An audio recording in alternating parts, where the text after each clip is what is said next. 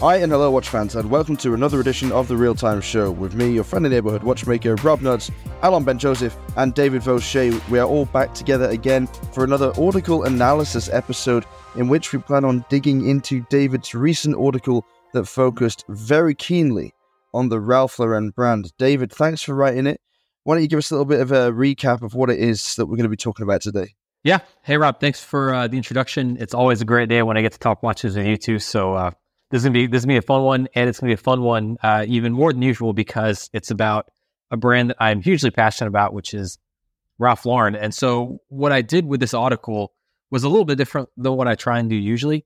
Usually, my name is the resident provocateur, so I'm trying to push some buttons, be a little controversial, and that really wasn't the case here. I was just wanting to kind of ask some questions about this particular effort that Ralph Lauren had done with respect to watches. And the reason I was doing that was because anyone that's listened to the show for a little bit of time knows that I don't really agree with the term fashion watch. I mean, granted, there's not everything's great out there. So if you pick a large brand that doesn't usually make watches, it's not always good, but it's not fair to say that it's always terrible. And with the case of Ralph Lauren, they really came out swinging. And they still sell the watches, but you don't really hear too much about it. And so I really just wanted to ask, first summarize what the watches were, how they came about, kind of go over the current state of where they are, and then also just sort of give what I thought was some advice or just some tips on what I would do if I wanted to kind of help the brand get a little bit more of a foothold. Thank you so much for that, David. I actually enjoyed the episode. We are recording this literally a day after it aired. I always listen to your articles. I don't read them. So it was super cool. Maybe a quick summary of all my feedback quickly to yours. So I'm a huge Ralph Lauren fan as well. I think we've discussed that on a previous episode where we did a product review of the watch which you referred to. Always wear Polo Ralph Lauren Polo t-shirts. Don't have a watch. Never really had the ambition to buy one. Do appreciate what they do. A few things.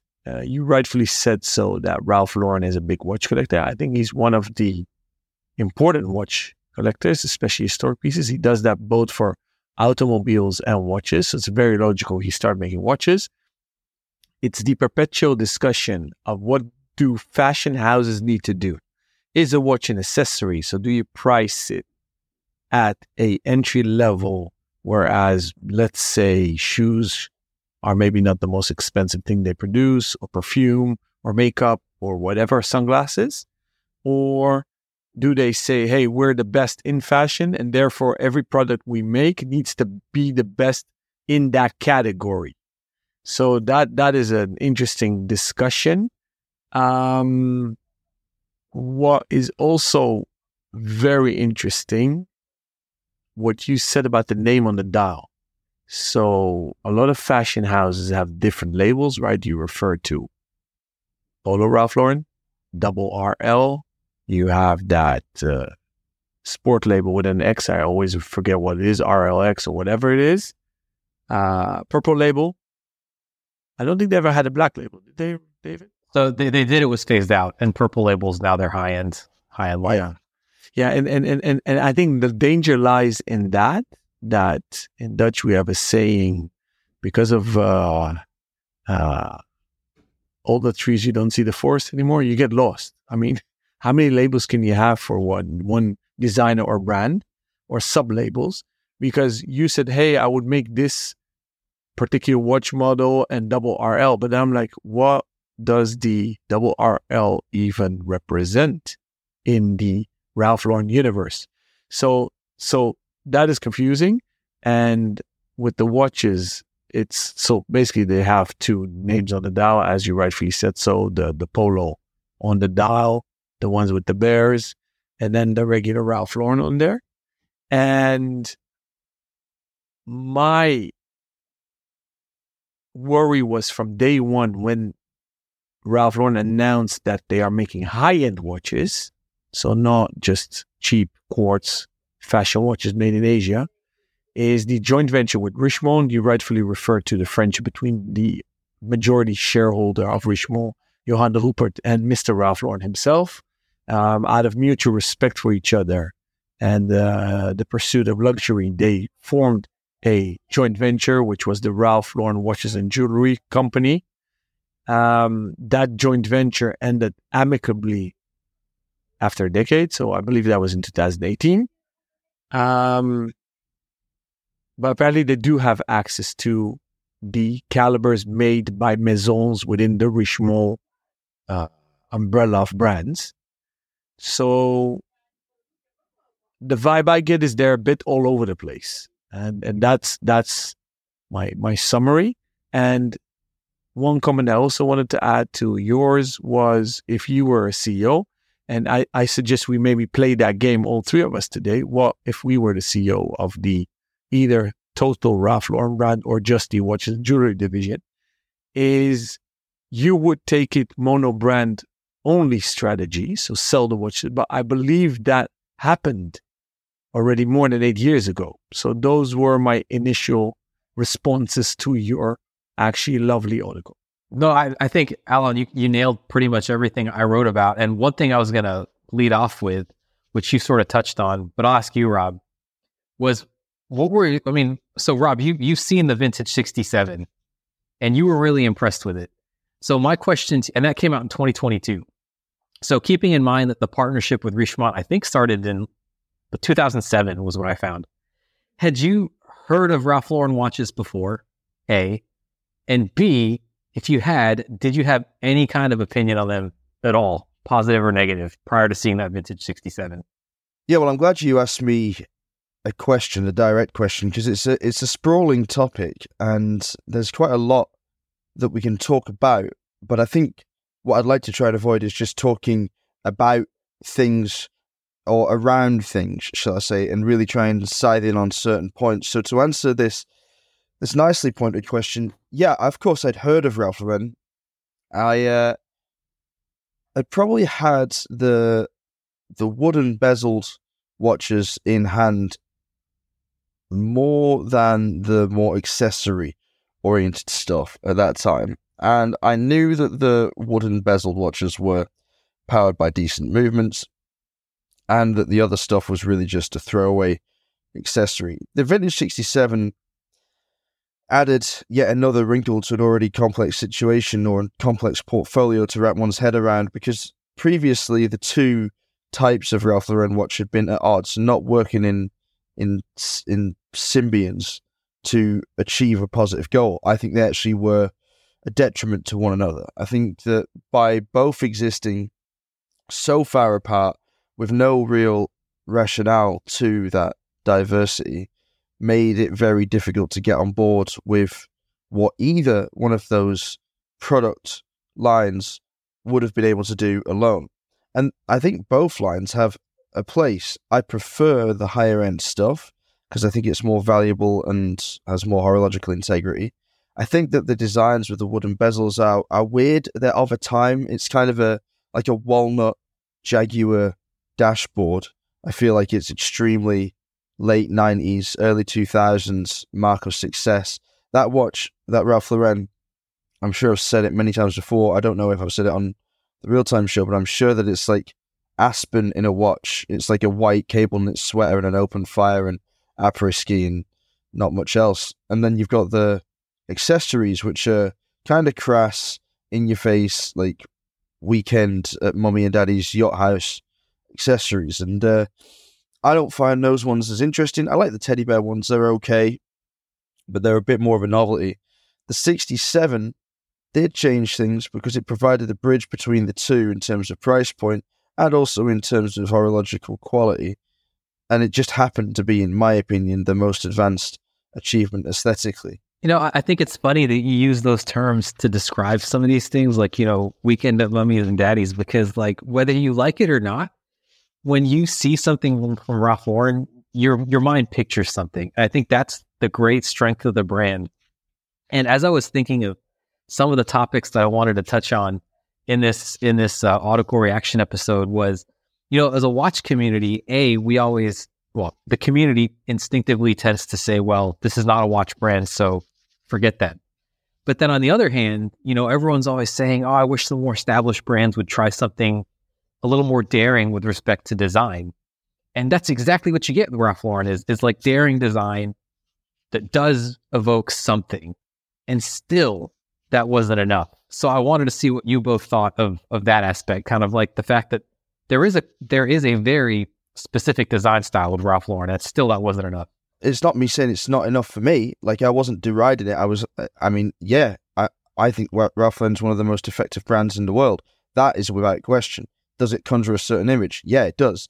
Is one of those images aspirational and something I would like to see in my own life? Yeah. Is the other one like a bunch of dickheads like drinking out of a keg?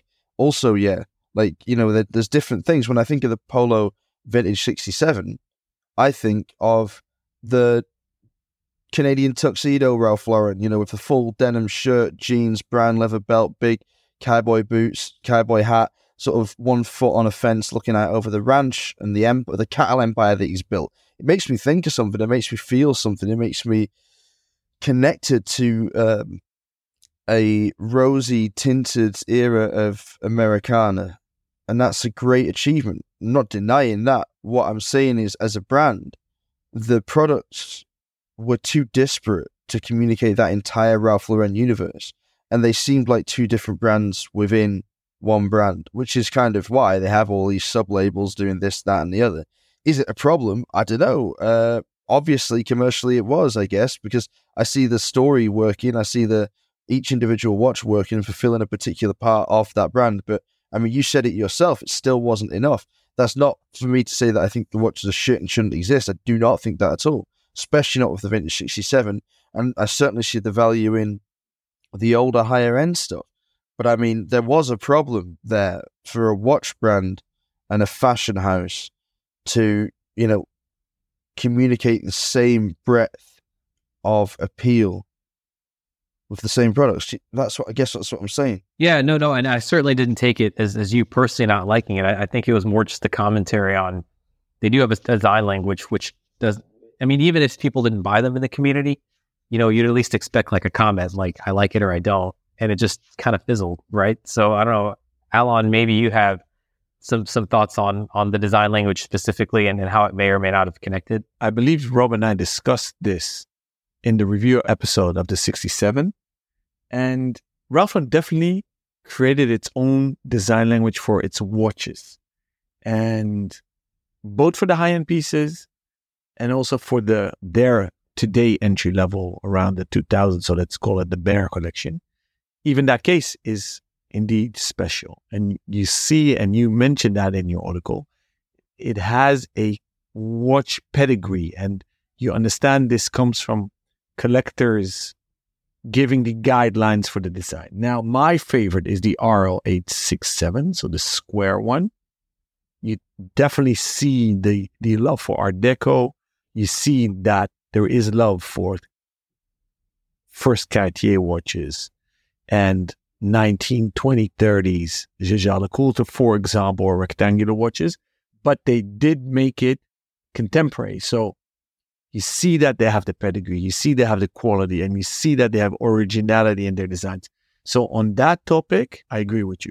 What I also forgot to say that I concur with you, David, is it's strange that they stuck too long in the 45 millimeter cases. So I agree with that. But you see that some of the models were now reduced to 39 if the caliber permits it. So it's definitely interesting. But if you want to elevate this discussion to a discussion about fashion houses making watches, then is Ralph Lauren a contender? In my humble opinion, yes. And then that begs the question, who does it best? I think that Chanel and Hermes take the lead, but with Jean Arnault now at the helm of LV, Louis Vuitton watchmaking, they're getting there. But still, I think that for me, Hermes wins because they are the most creative on both design of watches and calibers. but I love what Chanel does. It seems a long-term vision, and they are executing. So that's cool. Now, you also addressed Wayco in your article, and it was funny. On the day that we launched the Audicle episode on our platforms, that afternoon, The Rake, which is part of Wayco's media empire, they launched a collab with Ralph Lauren with the snowboard bear. So I found that ironic and cool, because a lot of kudos goes to Wayco. He's a huge fan of Ralph Lauren and his fashion and his works. But for me, he is the market maker for watches, Ralph Lauren watches. So you referred to the Negroni bear, but they made a lot of collabs, and his passion for the brand, and therefore the watches really put it on the map for me as a watch nerd. So that's kudos to him. You referred also to Guillaume Tetu. After hearing your article, we had a discussion in the Real Time Show Network. I said I would invite him to come on, and whenever we say something, we always do. So I called him. He would love to, but Ralph Lauren corporate policy is only Mr. Ralph Lauren and the CEO are allowed to do media appearances. So he declined our request, friendly and regrettable. Yeah, so many things you touched on. I will say, because I talked about this in the article, the Snow Beach parka, if you didn't know, I would recommend that everyone everyone with an interest in menswear, go look it up, because there's a whole subculture of Ralph Lauren. And last thing I'll say on that particular topic is that like Wu-Tang, polo is forever. So that's your clue. I think now, because I think maybe moving into the tail end of the episode, maybe we can get crazy. And the reason I say that is because it turns out that Ralph Lauren is absolutely rumored occasionally, so this comes up every so often, as being a takeover target for LVMH, right? Or an acquisition target for LVMH. So if that were to happen, like, imagine the resources that polo watches might have under someone like Jean Arnault. So if that were the case, what would the game plan be? And I'll just quickly say my game plan would be market like crazy. Just get people comfortable with the idea of Ralph Lauren watches. That's first. Second, maybe look to some proprietary caliber to really build the credibility, and maybe a made in America one, right? So I don't know if you could partner with, Roland Murphy. I don't know what their capacity is, but they seem to have sort of the product catalog currently to deliver on something like that, even in a small batch. And then maybe afterwards, establish the first, standalone U.S. manufacturer in, who knows, over 100 years since the, early 20th century. So that would be kind of my very high level game plan with unlimited funds. And Alan, I know you love talking LVMH. You got your hand up. You raised a topic about, there is a whole subculture about Ralph Lauren. Go look it up. So that's interesting. I want to talk briefly about that. I know you threw the mic to me, David, about something else, about LV, but let's park that for 1 second if you don't mind. So where do I go about and find out about Ralph Lauren subcultures? And I guess you mostly mean in the fashion segment of things. But before you do so, what my biggest problem is as a watch nerd, to find Ralph Lauren watches is such a hassle. You need to go to ralphlauren.com. Then you're like, okay, where do I go now? So you go to men, submenu accessories, and then you have 12 options in a small font. And then you need to find the word watches. And then my website wasn't loading properly. And then they mix all the watches priced high, low. They have straps in between watches. So it's not a luxury experience. So if I was the CEO, that is something I would have changed first thing first. So sorry about that. Tell us, school us where we can find out why Ralph Lauren is like Wu-Tang forever. Totally agree. No, I think that is, I guess I'm sort of thinking, or I'm on the sort of go nuts, high level strategic thinking. You're very much on the, you're the retailer, you work in the business, right? And I am someone who knows and loves Ralph Lauren. So I didn't think twice about, okay, I got to go accessories, click watches, et cetera, et cetera. But for someone who just was trying to discover the watches specifically, yeah, I could see it being very difficult. And everything's very mixed up and the accessories are with the watches. So I completely agree. If somehow Jean Arnault were coming in and making those changes, I'd say, do that first, for sure. I'll pick up that baton about LV. So let me daydream. What would have happened if LVMH takes the publicly listed Ralph Lauren Corporation off the stock exchange like they did with Tiffany & Co.? Would they be able to add value more than it's done now? So I've did a lot of case studies about Tiffany, and my conclusion was that they will add value because they paid premium LVMH for Tiffany. So by taking Ralph Lauren off the stock exchange, they will have to pay a premium as well. So that analogy will fly. Now, could they create more value? I think that they will, because I hope Mr. Ralph Lauren will make it to 120 and longer, but the day that he leaves this physical world to another world, I think the stock will plummet, because as far as I know, he doesn't have an apprentice, a right hand or a left hand, or children that are as gifted as he are creatively. I'm not talking about management skills. So that is the biggest danger of fashion brands, in my humble opinion. Not saying that Jean Arnault or any of the 5 Arnault children are creative in design aspects, but they're very good managers, and they are good. And I use the metaphor of jewelers. They know how to spot rough jewels, rough diamonds, and that can turn into shimmering, brilliant diamond. I think that they're going to be able to find somebody to replace Ralph Lauren when eventually he does pop his clogs, and I hope he's around for a long time. But it changes the brand. Absolutely, you're right. The direction of the man himself for all these years has been so laudable and so example setting that it's hard to imagine it being the same thing without him, because it won't be. I mean, when Karl Lagerfeld died, I don't know if the stock experienced a huge drop. The brand certainly experienced a huge rush in attention, and it changed from being a brand led by the eponymous hero to being a legacy brand dedicated almost to their memory.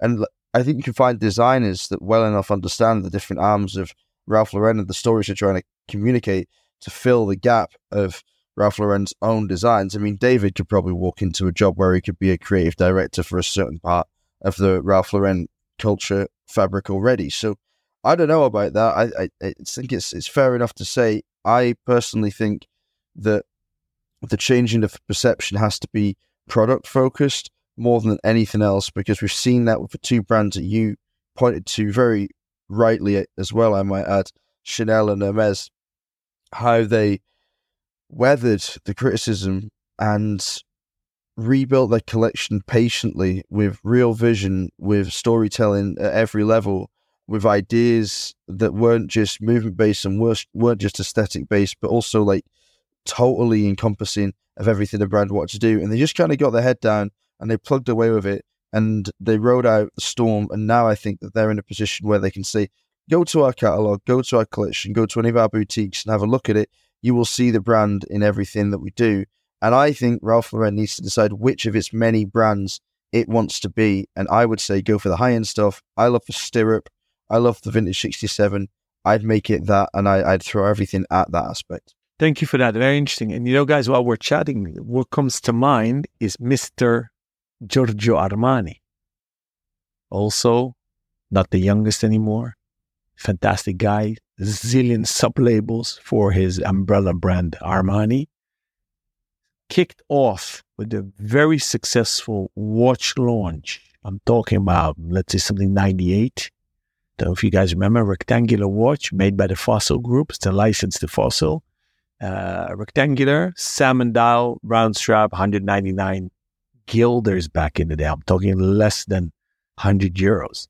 Now, he opted for watches to be accessories. So he put them in the category of sunglasses and shoes, right?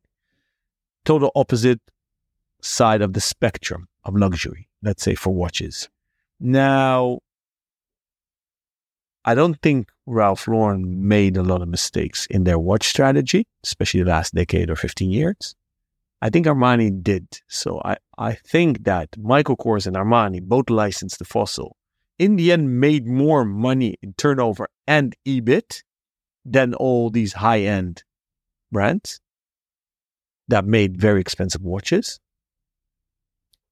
But recently, I don't know if you guys remember, or a year ago, there was an announcement that Parmigiani Fleurier was making watches for Armani.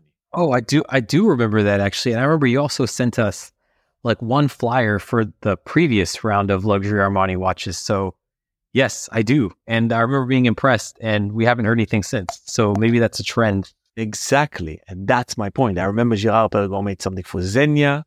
So all these half-ass attempts are very dangerous because in my humble opinion, they damage your brand. And therefore, kudos to Chanel, Hermes, and also now Louis Vuitton, because they seem to have a very long-term strategy and they stick to it. Now, maybe while we're on topic, I would love to hear David's opinion, or this could be already an outro question because we promised to keep it short this time. Maybe this is an invitation for David to write the next article, since you love fashion houses so much. What the F is Gucci doing? So, Gucci was maybe the first ever fashion brand to make, and I say this in brackets, luxury watches back in the early 70s already. They were super famous for their G watch, bamboo watch. We sold kilos of them. And back in the day, they were not cheap. So it wasn't on the price point that Armani entered the watch market. But I'm not talking about Horlogerie Patek Philippe level back in the day in the 70s, okay? Now, they lost their mojo after about 2 decades. And especially after Tom Ford left, they had an issue. And then I even forgot the last designer who came and went very quickly. And it seems that Gucci rides the wave of success and trends with their designers. And now they're back. And I was surprised how many GPHG nominations they got. Whereas it was all these crazy gem set things. Whereas I hope they would have featured the 25H watch, which is a bit of a Gerald Genta-ish, integrated bracelet-ish vibe. Interesting watch. And they relaunched their watch strategy to be on the high-end side of things and even manufacturer side of things, which is very ambitious. So would both of you maybe want to jump into that or just give it a little intro and park it for a next article? Do with it whatever you like, gents. I would say park it because clearly this is a much larger topic. I think to your point, Alan, actually, it's funny you mentioned Gucci because I was browsing their website yesterday. They have a Guichet watch that I really like. It's quartz, but I like the look of it. And it was a mix of like, yeah, I'd definitely buy this, and a mix of like, yeah, no way, wouldn't give this a second look. So I think what we've kind of concluded for now is that, you know, like with everything, fashion watches can be great, but it can be very spotty as well.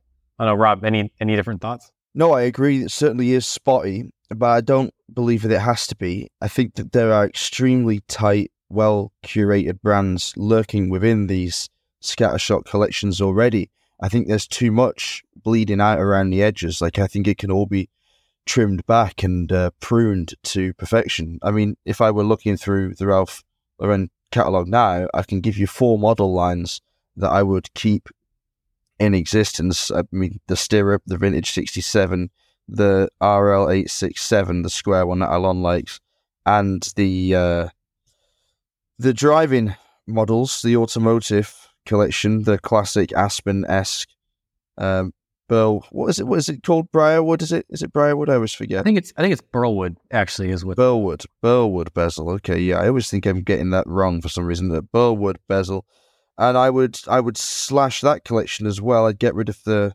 huddled chronograph dials, stick with the time only ones on that. I think keep the price point more reasonable, homogenize the movements in their supplier, have something done proprietary aesthetically, so they have a certain look to them that it is at least consistent. And there, I would say you have it. You have a much more concise collection. I don't think that watches are ever going to be the main profit driver or even revenue driver for a brand like Ralph Lauren. And so I don't see the need to have so many. I think it's a bit of like a big net strategy, shall we say, that I think lets down an arm of a business that could otherwise be a real asset and elevate also the other goods, leather goods, soft goods, all the soft goods. I think it could have that positive knock-on effect. So, the other brands we were discussing, Gucci, I agree entirely with the 25H. That's a really interesting design. The automatic versions of it, or the mechanical versions as well, should I say,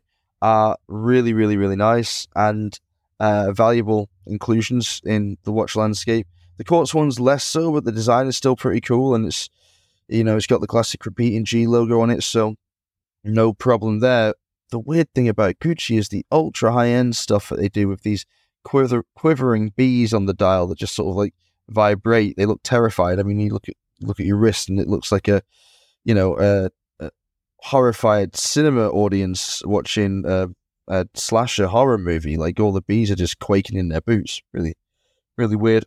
And then you have these incredible bejeweled tourbillons, and I know from the votes that we ran within the group regarding the GPHG entries, of which that Gucci tourbillon was one, that a couple of people in our own network voted for that as the winner in its category. So it can't be completely universally off-putting, but it's just a bit out there for a brand that I don't think is anywhere near where it needs to be in creating a piece of such horological ambition. If Hermes did that in 2 or 3 years' time, I'd maybe be okay with it. I'd maybe say, okay, I understand why you're trying to do this, but for them, that's too much too fast. Alon?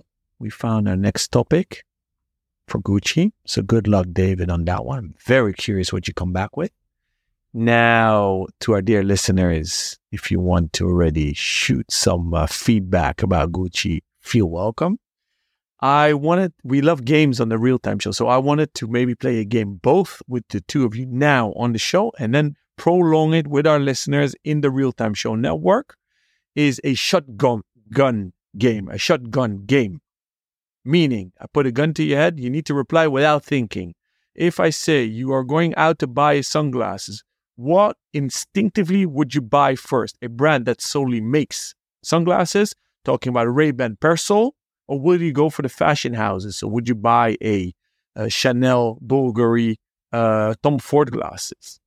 David? Yeah, I see where you're going with this, and actually I do the sunglass only. Last pair I got was a pair of Randolph Aviators. Yeah, I'm a Moscot man, so I go for the specialists. Interesting. And therefore, I prolong that game also to, let's say, perfume. David, again, your game. You love perfume. Will you go for a real perfume maison, or will you go for the fashion houses again? Ooh, good question. I will go for the fashion houses only because even though I live near Paris, the niche stuff is hard to get to. So it's a distribution problem. But I would still, just opt for the fashion houses first. I have limited options because I have to be careful about what people around me may or may not be allergic to. So I tend to just stick very limited to the stuff that I know is tried and tested and won't cause anyone to break out in a rash. But if I had a choice, I don't attach the same importance to it because I'm maybe not a perfumier, but I guess I buy fashion houses, although I would buy a specialist perfume maker if I knew one. Interesting, isn't it, chaps? Last one, and then we'll wrap it up, which is a hybrid one, and I'm turning it upside down, so 180 degrees. Mont Blanc. So is it fair people keep on saying, Mont Blanc watches is a pen brand? Yeah, kind of fair, actually, in my opinion. Sorry to jump in on this one, but I would buy a Mont Blanc pen. I would maybe even buy a Mont Blanc leather bag. I like the one that you carry around at fairs very much. Really, really tight, nice. I don't know what it is. Maybe Saffiano leather. Right. I only clocked it from the side. It's beautiful. But I wouldn't buy a Mont Blanc watch. No, nowhere near actually buying a Mont Blanc watch. Firstly, I don't really like the designs that much, and that's someone who's a sucker for Minerva movements. But no, it's just there's too many other good options. And I guess, look, you remember my reaction to the Vintage 67 from Ralph Lauren. It confused me. It hurt me because I was like, I know what I buy from Ralph Lauren. I have a ton of Ralph Lauren polo shirts. I would buy a Weekender bag. I would buy a gilet, for God's sake. That was comfortable for me. And then there's a watch. And I'm like, 2,000 quid these days, that goes a long way for other small micro brands. Like, you can buy a Straum for less. Like, okay, if I didn't already have several Straums, I wouldn't buy the Vintage 67 before that Straum. But there's real competition. You could buy a Hamilton Intramatic for the same price. That's a proper decent watch. Incredible value for money. So the fact that I was so obsessed with the Vintage 67 and remain so obsessed with the 67, and also, I must add, have absolutely no idea what I would do to it if Ralph Lauren were to give me the chance to change it, I have to give it full props and respect and say, that's an item that is so well done, it can maybe even transcend all of the nonsense around it. Yeah, I'll just add really quickly, Mont Blanc, I own their writing instruments, I own the Mont Blanc pens, perfume I own the leather goods. I definitely could see myself buying a watch. So I guess to me, what I take from that is that brands that don't necessarily do one thing can do another, provided that they do them properly and then just market them properly as well. I guess that's a good point, David. You can do whatever you want as long as you do it well. And I think perhaps some of the problem with my issue with the Ralph Lauren collection is not anything to do with the Vintage 67. That's quite the opposite. It's everything else doesn't quite live up to that standard. And it doesn't live up to the standard of the other areas of excellence that they've achieved. Like Mont Blanc has got extreme competence across the board. I feel its watches are a little bit below the level of the relative level of competence, let's say, than the leather goods or the pens. That's my personal opinion. I think it's probably more an aesthetic subjectivity than it is anything else, if I'm being quite frank. But that's a good way to put it. Yeah, do what you want as long as you do it well. Bonus question, and maybe you don't even need to answer, as it could be another article. I'm in the mood, as you guys see. I'm in the swing of things. I love these games. I post a lot of polls in the Real Time Show Network. Should Mont Blanc kill the Minerva brand and absorb it and just not talk about Minerva caliber or not? Because I believe that's a discussion, and I believe the current CEO even raised that topic or even expressed the ambition to do so. So do you guys want to answer, or do you want to leave it for an article and let our community answer all these 4 questions that I posed? I'll just say I have no data, but my hypothesis, I would, if you asked me to, I would make the case for yes, they should absorb it. I have quite strong feelings about the mishandling of the branding of Minerva pieces and how it integrates with the Mont Blanc brand. I wouldn't want to see the Minerva history lost. I'd sooner lose Mont Blanc as a watch brand. So if you want me to provide a harsh counterpoint, I'll say this: discontinue the Mont Blanc brand of watches and put Minerva front and center instead, and give it a slightly better logo. And although I don't have the image of being the most reasonable, stuck in the middle, maybe I am in this hypothesis. I think that Mont Blanc should keep making up to 4,000 watches under the Mont Blanc label with bought-in calibers, and they should spin Minerva off and make it a Richemont maison and make amazing watches. Something that the Arnauds understood properly with Daniel Roth and Gerald Genta, which Jean Arnaud pulled to him, and they spun it off Bulgari because they were also making a mishmash of these two brands and didn't know how to handle it. So I would recommend Richemont to follow that strategy. Yeah, I like that one. I think that's a good one. I think that summarizes it nicely. That's something they could do. And Good example. All right, chaps, we're going to wrap it up there. Thank you for your thoughts, extending this conversation again. It's kind of a endless rabbit hole, isn't it? Once we stumble into it, we could just go on and on for ages, going in slightly little tangents and ever decreasing circles of specificity. But as it is, interesting topics discussed and some new ones raised. We'll get back to those articles that, well, David will get back to writing them as soon as he possibly can, and then we'll be able to chew those over on air as well. If you'd like to take part in the Audicle process or any part of the show, then get in touch via our new dedicated Instagram handle at therealtime.show, via the contact form on the website www.therealtime.show, or via email either Rob or Alon at therealtime.show. You can find us personally on Instagram at either ROBNUDDS for Rob Nuds, ALONBENJOSEPH for Alon Ben Joseph, or DAVAUCHER for David Vaucher. We'll be back soon with more high quality watch content. Until then, stay safe and keep on ticking.